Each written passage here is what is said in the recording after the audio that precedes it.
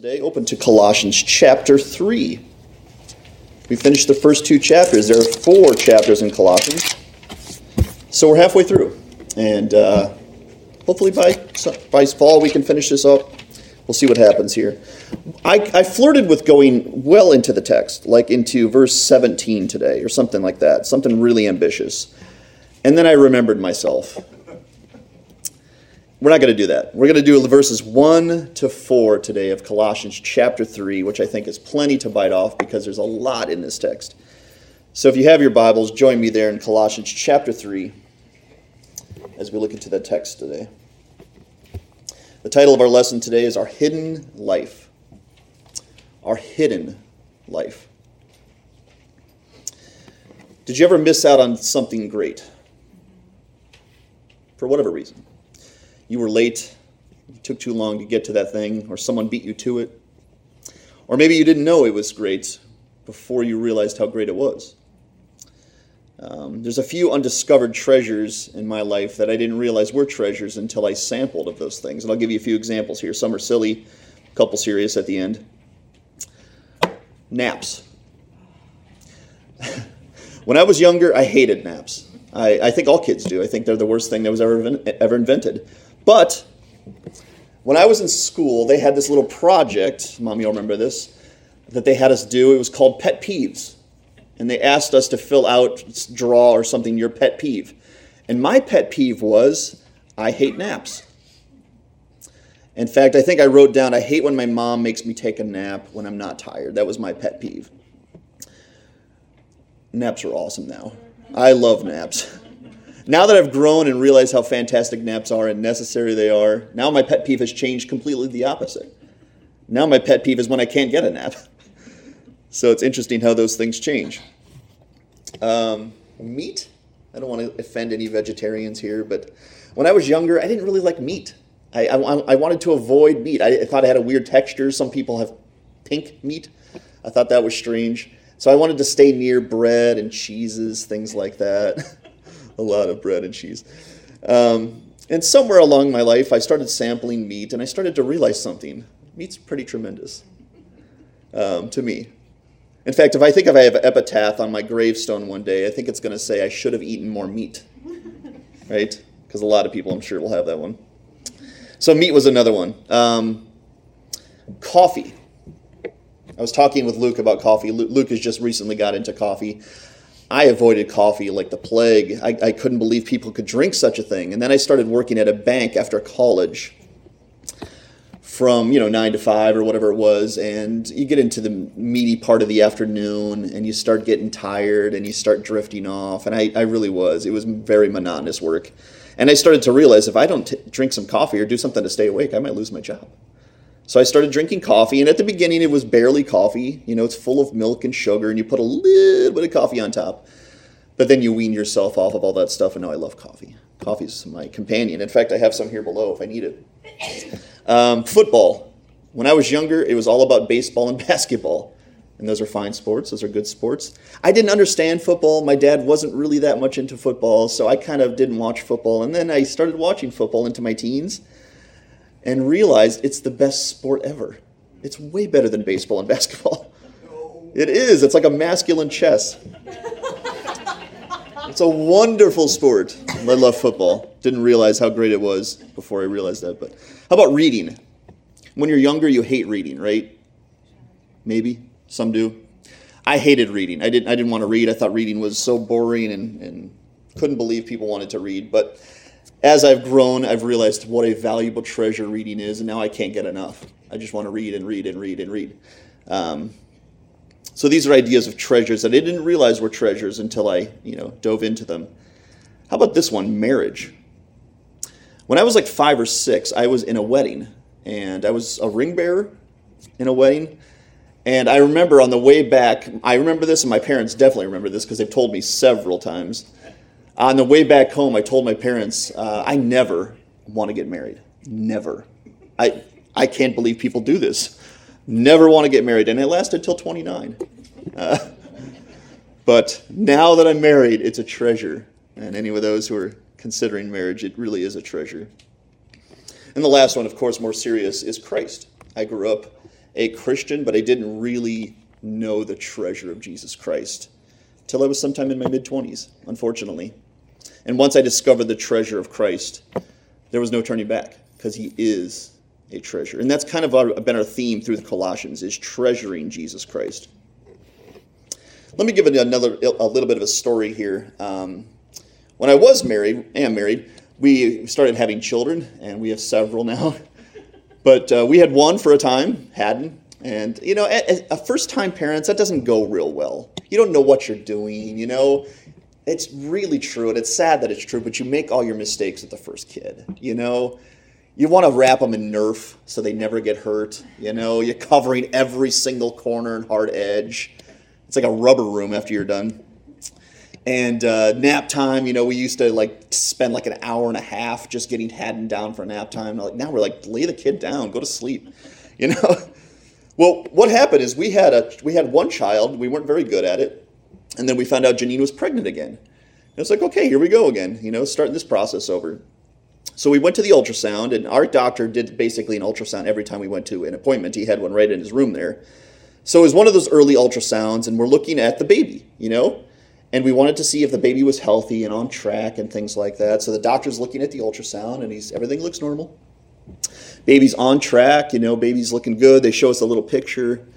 You could see the head and things like that, the heartbeat, and it looked great. And right before he was wrapping up, he said, "Let me just look to make sure there's not another one." And I was like, "What?" He goes, "Yeah, let me just make sure. There probably isn't, but let's make sure there's not another one." And he goes, "Wait a minute, I think I see another head." And I'm like, "What does that mean?" I was like, "Is our kid going to be in the circus or something?"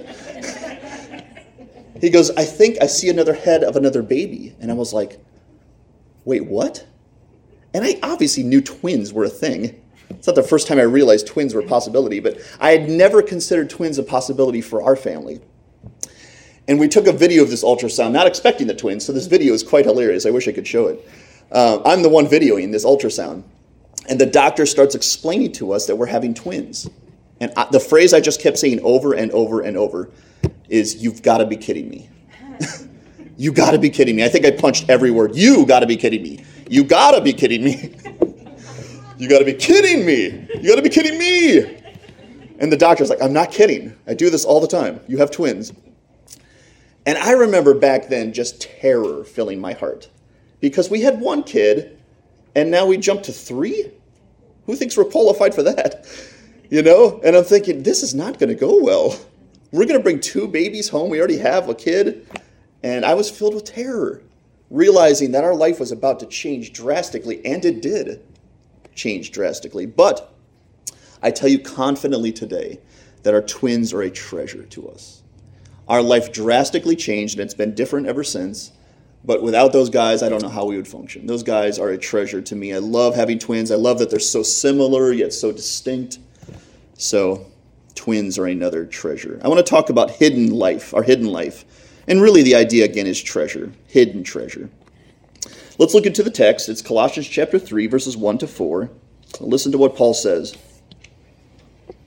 "If then you have been raised with Christ, seek the things that are above, where Christ is, seated at the right hand of God. Set your minds on things that are above, not on things that on the earth. For you have died, and your life is hidden with Christ in God. When Christ, who is your life, appears, then you also will appear with him in glory."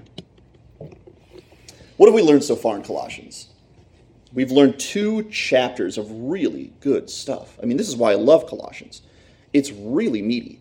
And I'm going to look at a few things we've learned along the way and kind of connect the dots so we understand why we're here and what Paul's talking about.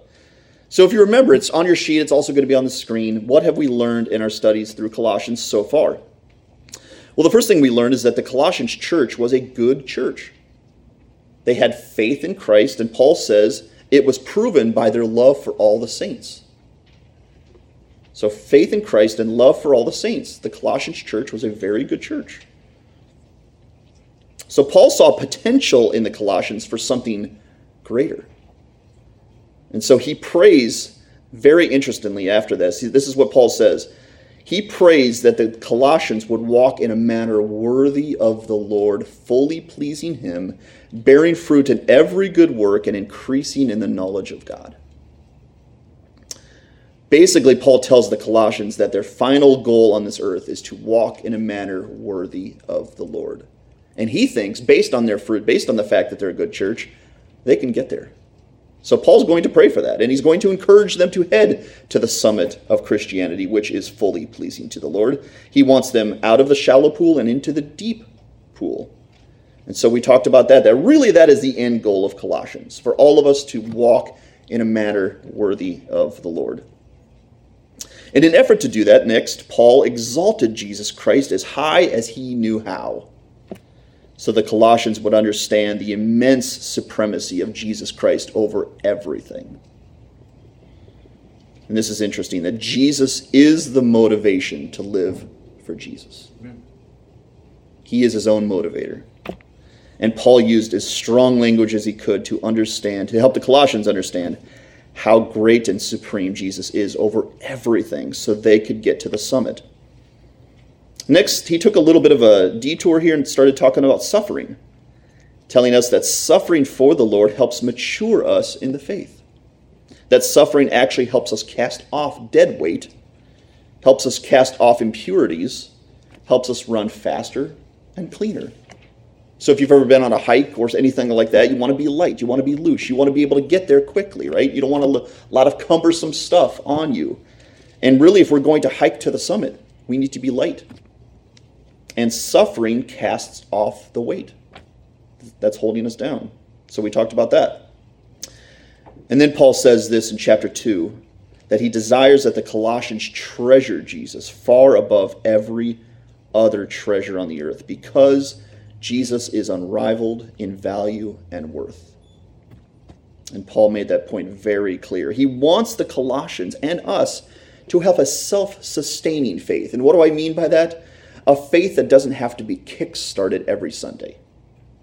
It's a faith that every single morning gets up and remembers the treasure of Jesus and continues climbing the summit to where we're walking in a manner worthy of the Lord. And to do such a thing, you need to understand the treasure of Jesus. Then Paul warned us. He warned the Colossians of the devil's deceit, because there's opposition and pushback in the Christian life, and he didn't want them to be unaware of that. That there's pushback from the devil. The devil is going to do his best to deceive, to distract, and to devalue Jesus Christ, so that we eventually walk away from him. And Paul wanted to warn the Colossians and us of the devil's tactics there. And then last week we talked about legalism. Paul warns us of one other thing, that there's these Judaizers, which really are the devil's minions, that are trying to attach many other things to Jesus. So that you don't just follow Jesus, you follow Jesus plus a lot of add-ons. Because when you do that, you'll eventually lose sight of Jesus. And Paul warned the Colossians of such opposition. So that's last week. So here we are. We're in chapter 3. Now Paul is going to take the Colossians even further by telling them and us that our truest life is the one that is hidden in Christ, and that we mustn't stop short of discovering the hidden treasure. Paul knew the journey was going to be tough. He had journeyed this way himself, so he knew it was difficult. But he wanted the Colossians to go forward in spite of the difficulty, so that they attain the treasure. They get to the hidden treasure, which is your real life in Christ. And we'll talk about that concept here today. I'm going to get to the text, okay? Talk about what he is meaning here, what he's going along here. The first thing he says is, if. If then you have been raised with Christ. And some of the commentators believe that you can translate that word into since. Since you've been raised with Christ, do this. But he says if. And I'd like to think about that for a second. The first thing he says is, if you've been raised with Christ. In other words, have you been raised with Christ? And that's really what I want to focus on for a couple moments here, is have you been raised with Christ? It's really easy to call yourself a Christian in today's culture, sadly. It just means you go to church. It means you're generally moral. But Paul says it's a new life. It's a new birth, as Jesus taught us.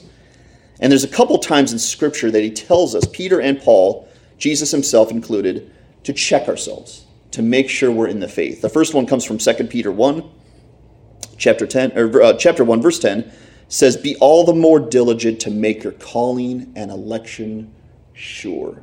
It doesn't mean to save yourself. It doesn't mean to elect yourself. It says check to see if you have been elected and called and saved. Check the necessary fruit in your life so that you know you have been raised. Because if you haven't been raised, all of this is meaningless. You can't get to the summit because you can't get anywhere without the help of God. And we can't even be new creatures without God first saving us through Christ. And then in 2 Corinthians chapter 13, Paul says it this way: examine yourselves to see if you're in the faith. Examine yourselves. Have you ever examined your faith to see if it's authentic faith? Now, I didn't know of such a thing when I was growing up. I thought every faith was authentic. As long as you claim Christianity, you are a Christian. Well, I understood my own testimony growing up that I probably was the poster boy for a faith forgery, because I had been claiming Christ for 20 years and had very little to maybe even no fruit to authenticate my faith. So once I started to examine and once I started to make sure that my faith was authentic, I found something kind of scary. It might not be. And so what do you need to do? Go to the source of salvation, Christ Jesus himself. This isn't Paul's point. Paul's point is not to tell the Colossians about the gospel or the beginnings of how to get saved. He's assuming and believing that these people know Christ because they have faith and love for all the saints, but we always know that there's a few, right? There's probably a couple or a few in the audience who may not know, who may not be showing fruit. And therefore, Paul says, if you've been raised with Christ. So I have to ask that of you today. Are you actually a follower of Jesus? For a long time, I called myself one, and I actually wasn't one. So I know what that is like. Have you been raised from the spiritual dead by God through Christ? Have you been given new life, new power, new loves, new hates? How about a true love for Jesus? Do you see those things in your life? New, profound things? We need to check the proof. We need to check the authentication of our faith. And if not, we don't need to doubt the fact that we're saved if we do see the fruit. That's not the point. The point that is if we don't see the fruit, question the faith. Bring it into the light. Make sure you have an actual faith and not a forgery. When we went to New York City a few times growing up, they had these guys with briefcases. You guys ever been there? Some guy will appear out of the shadows, and you're like, what? Where'd that guy come from? And he's got like a briefcase, and he opens up the briefcase, and there's all these special watches. He's like... So I was young. I didn't know what this guy was doing, you know. I'm looking at this going, oh, those are nice watches. And then I look close. I'm like, they're Rolex watches. How does this guy have so many Rolex watches? The guy's like, $15. $15, you can have yourself a Rolex. I was like, really? Yeah, that sounds like a bargain. So I give the guy my $15. I pick up my fresh, new, brand new Rolex watch. All excited. I show my parents, and they're like, ugh. I don't think Rolex is spelled with a U, Todd. You might not have a real Rolex watch. I was like, what? I thought I stumbled upon a treasure here. $15 Rolex. Made my wrist green. It was beautiful.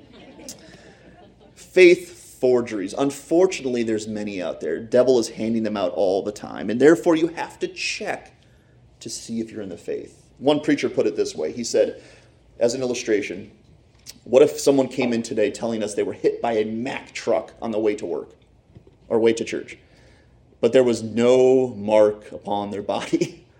Nothing. They were hit square by a Mack truck and they looked absolutely perfect.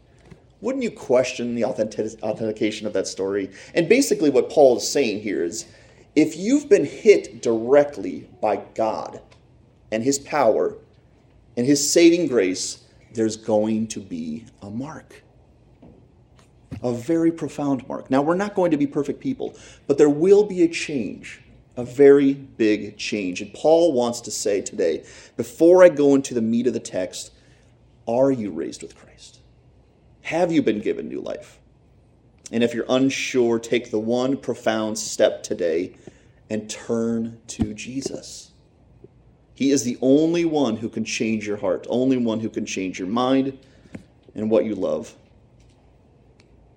Sadly, I think some people today are clinging on to things besides Christ. And I'll give you a couple examples of this. When I was younger, it was all about the sinner's prayer. So you know what I did? When I felt doubting my faith, I clung to the sinner's prayer. I would say the sinner's prayer again. And really, I understand the idea of the sinner's prayer. It's to validate and tell Jesus what you want your faith to be. But I got confused by that, and I started clinging on to the sinner's prayer. And the sinner's prayer let me down. I said it probably 20, 30 times, and no change started to happen. And I think it's because I was clinging on to the prayer and not to the one who saves. So are you clinging on to the prayer today? Are you clinging on to your knowledge of Christ? I know some things about Jesus. Are you clinging on to your family background, that you grew up in Christianity? Because that's a very big difference from clinging on to Christ himself. It has to be Christ. I'll illustrate this one more time. I went to this theme park, this amusement park in Ohio called Cedar Point. Anyone ever been there? Drew, that's it. Okay. Yes. It's a cool park. It really is. It's a nice park. I'm not huge into amusement parks. They're okay. I get nauseous. Not great when you go to an amusement park. But for some strange reason, I went on this ride called Max Air. And I think I've told you this before. It flings you up in the air, way up in the air, and spins you around and around and around. You guys are getting nauseous just thinking about it. So I got very nauseated on this ride, but that's not my illustration. At one point on this ride, it takes you all the way up into the sky, and as it's flinging you around and around, you have this harness in front of you, okay? Holding you in, which I'm thankful for. But at one point during the ride, I actually kind of came out of my seat a little bit. And my entire weight is upon this harness.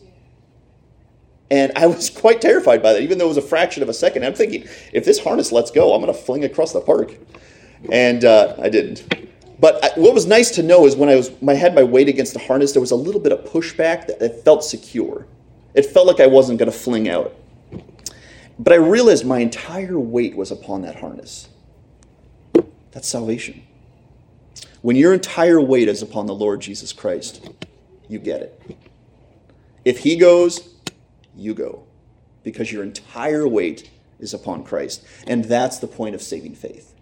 That Jesus will not give way. He will hold you. He's strong. He's an authority to do such a thing. And he has all supremacy. So the question once again is your full weight upon Christ. Do not leave confused on this matter. If you are confused or you don't know, come talk to me. Or better yet, seek Christ out directly. Because here's the idea of salvation. There's no other hope. There's no other Christ. If you miss this boat, no more boats will come. You can't neglect the great salvation of our Lord Jesus Christ. So have you been raised with Christ? Check your heart, check your life today. But that's not really Paul's point. Paul is going to say something here, and so we're going to go on. So the first thing he says is, if you've been raised with Christ, assuming you have, seek the things that are above, where Christ is seated at the right hand of God. And really what he's saying is, listen, dead people seek dead things, and that makes sense. Alive people should seek alive things, things above. And we'll talk about what exactly those things are. So that's the first thing he's saying is dead seek out earthly things, okay? Alive people seek out heavenly things. So if you've been raised with Christ, seek the things that are above, where the alive things are, and get your mind off of things that are dead. And he says where Christ is seated at the right hand of God. Christ, right this very moment, is in heaven, seated on his throne. And he's waiting for two things. He's waiting for his church to be brought to him, and he's also waiting for his enemies to be brought to him. His church to gather with him, and his enemies, according to Scripture, to be made a footstool for his feet. Christ is in authority. Now, right now, it seems like the devil has full reign and rule. And to some degrees, he does on this earth. But he doesn't get the final say, does he? He won't gain the victory, will he? Christ will. So, if you've been raised with Christ, seek the things that are above. And as I mentioned before, all Christians must have new ambitions. They must have new desires. They must have new loves and new practices in order to be sure that you're a Christian. And again, none of us are going to reach perfection this side of eternity, but you will have new marks upon you. Things that come from God. If those ambitions and desires aren't self-motivated, like I said before, and they have to be kick-started each new week at church, I hate saying it this way, but there is a reason to doubt the authentic. Why can't I say the word? Say it. Somebody say it. Authenticity. There it is. I'm not even going to say it. Of your faith. I can write it, but not say it.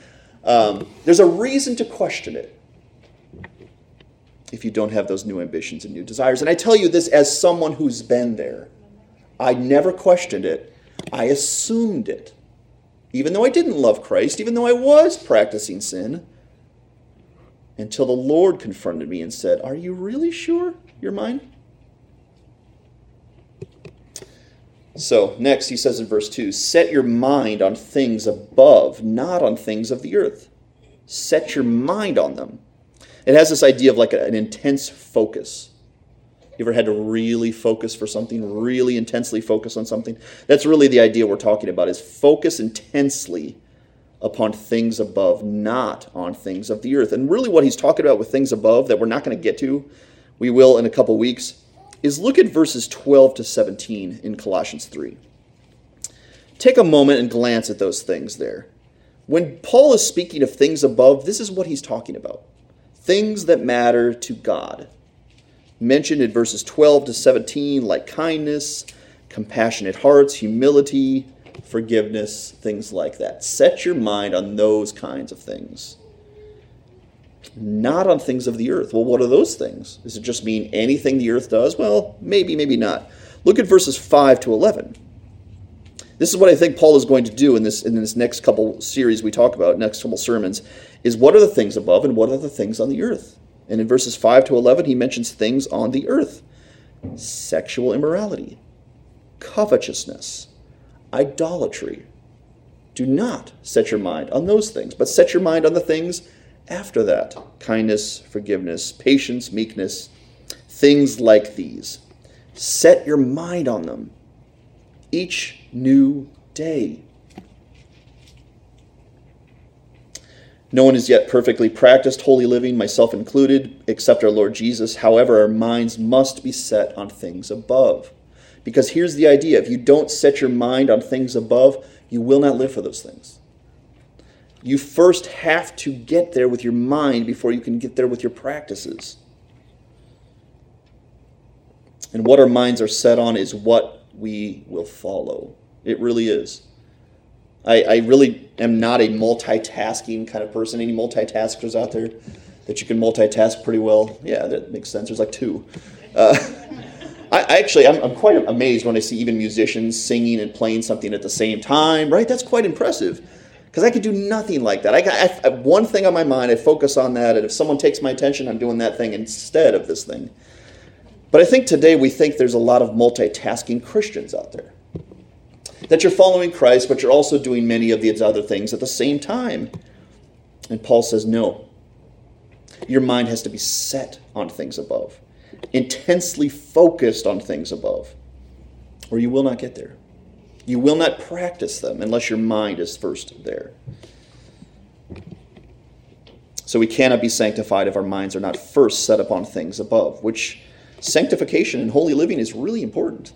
It's a prerequisite into entrance into the kingdom of God. That if you don't have the holiness I talked about before, the mark of Christ's blood upon your life, you're not getting into heaven. He says many in the Gospel of Luke, he says, many in the last day will say to him, Lord, Lord, let me enter into the kingdom of heaven. I'm one of yours.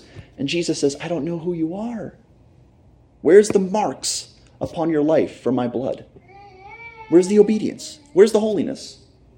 Where's the new loves and the new practices? If you really had an encounter with my saving grace, you'd be a different person today. So we must have holiness and a sanctified life. And therefore we must set our minds on things that are above. Next, he says, for you have died, and your life is hidden with Christ. And maybe if you have a highlighter or a pen, circle that phrase, hidden with Christ. Because I think that's kind of the point today, that your life is hidden with Christ. I asked Paul to read John 15 today, which is one of my favorite passages. And if you could tell from that passage, Jesus is saying, I am your life. I am your sustenance. You don't grow without me. You don't have me, you don't abide in me, you don't grow. You don't bear any fruit. You can't do anything apart from Christ. And then Paul says here that we have died and our life is hidden with Christ in God. So here's the idea. If you have been raised with Christ, like I mentioned before, it signifies that a death has first occurred. Because there's no new life unless there's first a death. And that's the idea Paul is talking about here. That there's no resurrection unless there's first a death. And the idea of this death is things that we die to when we turn to Christ, like sin. When you turn to Christ, you do this thing called repent. You turn from your sins and unto Jesus, and therefore you die to sin. Like you divorce it. You and I have no more relationship. That doesn't mean I will never fall into you, but you and I are not friends any longer. So you die to sin, but you also die to self, which is a little different than sin. It's not just blatant sin. Now it's your own desires and your own ambitions. Jesus says you die to self too. So you're no longer your own Lord and Master. When you turn to Christ, he gets full control. So you die to sin and you die to self. But you also die to the things of this world. And unless you die to those things, there is no life with Christ. And that's really what baptism signifies. It signifies dead to sin, self, and the world, alive in Christ. You have a new life. You have a new master. You have a new path and theme of your life to follow. So you have died, and your life is hidden with Christ in God. Our lives are hidden with Christ. Hidden. Think about that word. That word is there on purpose. Our life is hidden with Christ in God. I think what the devil is trying to do is he's trying to tell us that Jesus is like this. Remember we talked about the theme park? Sometimes they give you the stamp you put on your hands in case you ever leave the park and want to come back in, and they'll check the little stamp. I think the devil has kind of taught us that Jesus is kind of like an eternal heavenly stamp upon your hand. That you need him for salvation, get your hand stamped, and then you can come and go as you please.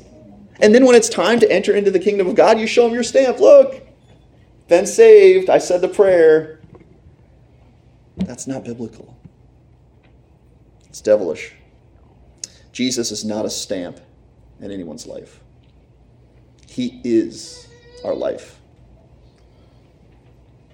And so the devil is lying when he tells us that Christ is just a part or just a key.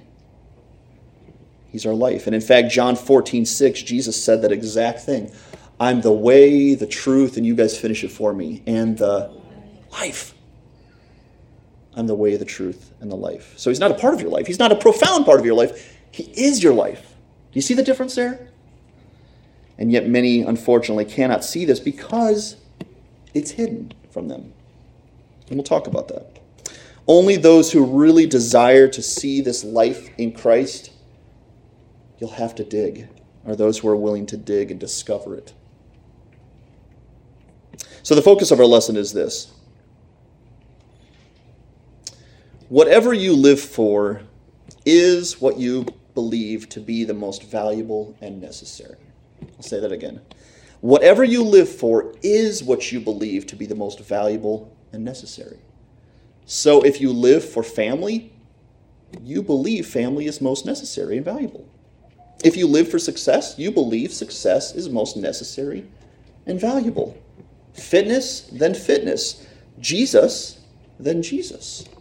So whatever you live for is what you believe. Does that make sense? Your belief is followed by your lifestyle.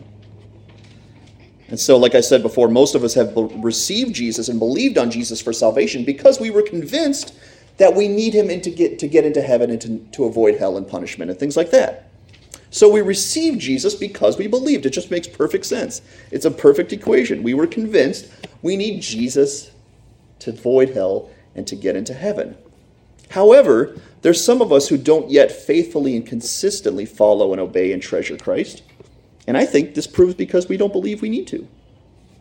Or he's not valuable enough for me to do that. I got the stamp. I'm going to heaven. So why do I really need to follow, obey, and treasure Jesus Christ?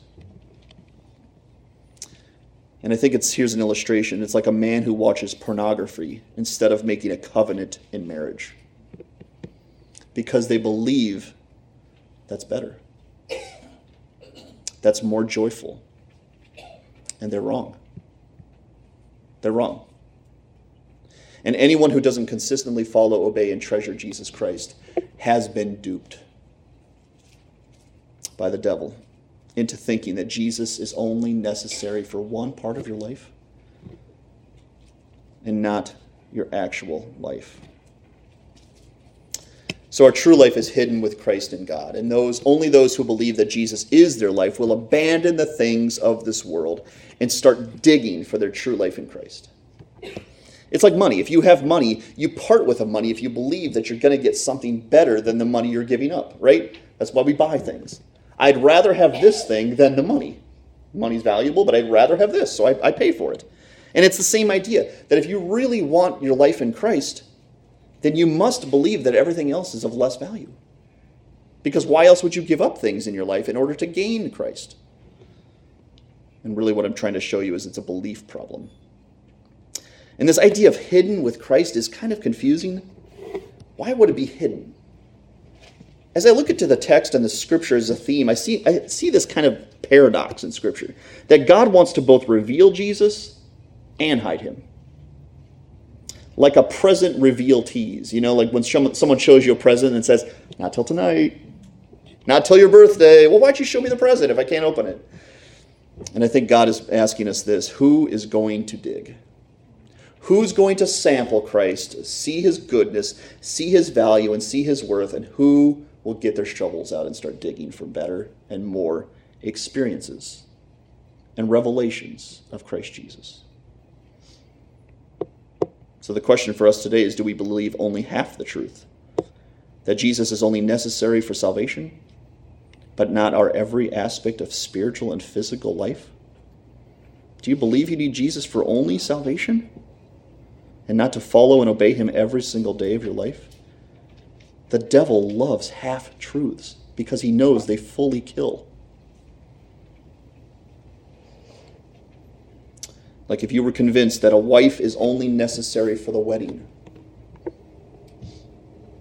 and not for the marriage and not for your day-to-day life.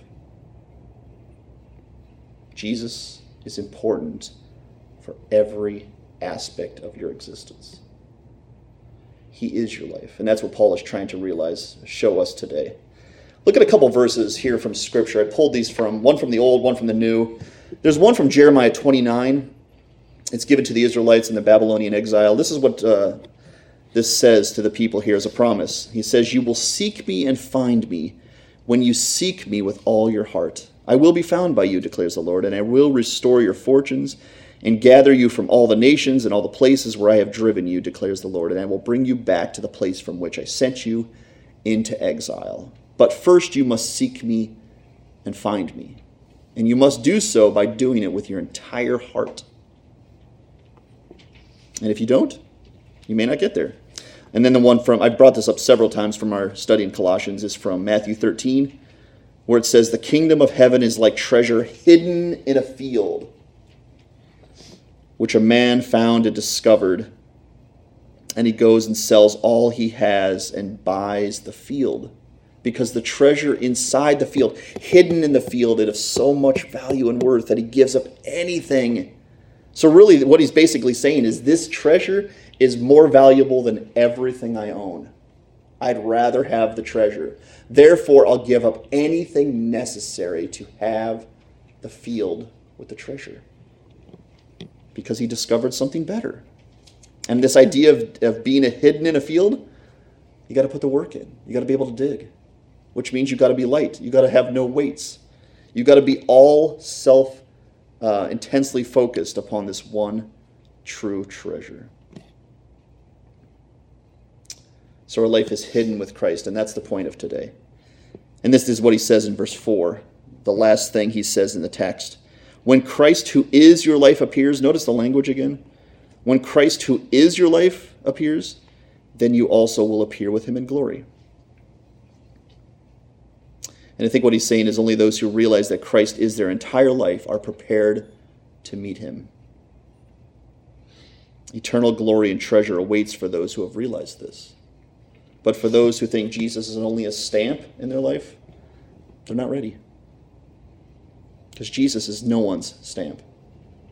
He is your life, or he is your enemy. But he's not a stamp. To be saved, you need to know the urgent need for salvation, right? In order to be saved, you need to know how dire things are for you. It's the same for living in Christ. You have to realize that to live is Christ, and to die is gain. That's what Paul says. But according to the world, to die is everything else. To live is Christ, and to have everything else is death. So you have to be convinced of that. And I think that's what Paul is basically saying. In order to set your mind on things above, you have to be convinced that it's treasure and it's valuable. If Christ comes back to find people like I was, supposed followers of him, lured away by the cares of this world, and not sowing eternally, then neither will they reap eternally. Whatever you're planting is what you're going to get. If you're planting things below, you'll get only things below. If you're planting things above, then your crop will be full of things above. But listen to this today. Christ is not a part of your life. He's not even the best part of your life. According to Paul, he is your life. If you don't have Christ, you're dead. If you don't have Christ, you should despair enough to find that life. So I have a few applications for us today. And this is one I had to really wrestle with this week. Is Christ your life? Once again, not is he in your life, but is Christ your life? Ask yourself, what are you seeking after? What is your mind set upon? And you'll find the answer. What are you seeking and what are you setting your mind on? And there's your answer. There's where your life is. If you're setting your mind on things above and you're practicing the things Christ taught us, then you should have great assurance that Christ is your life. But if you're setting your mind on things below, there might be a problem. In fact, there is a problem. That problem either is you're not believing properly or you never first received Christ. And I don't know what it is for you. I'm not even sure I knew what it was for me. When I came to this realization at age 26, I wasn't sure what I needed to do. Turn to Christ for the first time or just get up and start obeying? You know what I taught myself or what I told myself I should do? Get up and try to obey. If I can obey, if God strengthens me and gives me the right knowledge and proper wisdom and power to do so, there's no mistake about it. I'm in Christ. How can I do that without him, right? According to John 15, I can't. So I began to obey and I began to cast off old things. And I realized I just wasn't believing. I needed to get up and move in the proper direction. So is Christ your life? Number 2, how is the devil deceiving you from believing that Christ is your life? I really had to think about that, going, what is he putting in my way to get me to realize that Christ is just a part of my life or a stamp on my hand? And really, I didn't even know Christ when I was 26. That was a really scary thing. I didn't even know anything about him. When people would ask me about Jesus Christ, it would be like, he's the one who saves me from my sins, which is true. It's the most profound part. But he's also your king and your friend and your sustaining grace, isn't he? He's the true vine, isn't he? He's the shepherd, isn't he? According to John 6, he's the bread of life. You eat and you're nourished by Jesus. And if you don't have Jesus, you don't have anything. You don't have life, you don't have hope, and you don't have anything beyond the grave. So what is the devil telling you this week, today, to convince you that Jesus is only a part of your life? Because the devil's distractions, like we mentioned before, is not very blunt. It's very subtle. He's a part of your life. Jesus is a part of your life. He's a part of your life. He's a part of your life. And you start to believe it and go, yeah, he is a part of my life. And then you come to Scripture and go, wait a minute. He is my life. He's my everything. He's my all. If I have him, I have everything. If I don't have him, I have nothing. Lastly,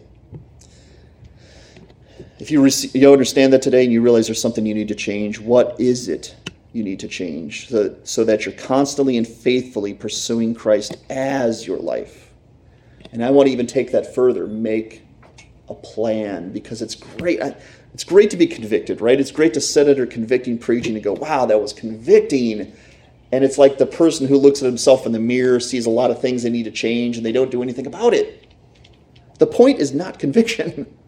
Conviction is a means to change. What do you need to change today, if anything, so that you can be more purposeful to treasure Christ? If you haven't yet received Christ, please come speak to me. Or if you're confused, I know what it's like. I've been there. But if you don't come speak to me, there's something much, much better you can do. Go directly to the Lord. You don't need my help. I would love to help if I can, but Christ is enough. Christ is sufficient. But for those who are in Christ and have tested themselves and checked themselves, I want to challenge you to do this. Go beyond what the world calls valuable. Go beyond that. Dig for the treasure of treasures and discover your true life. And when you do, you will not go back. When you discover the treasure of treasures, the man who found the treasure hid in the field, nobody convicted him to sell all this stuff. Nobody said, hey, dude, what are you doing? I thought you loved this treasure. In his joy, he goes and sells all he has and buys the field. So go beyond what this world calls treasure to the treasure of treasures.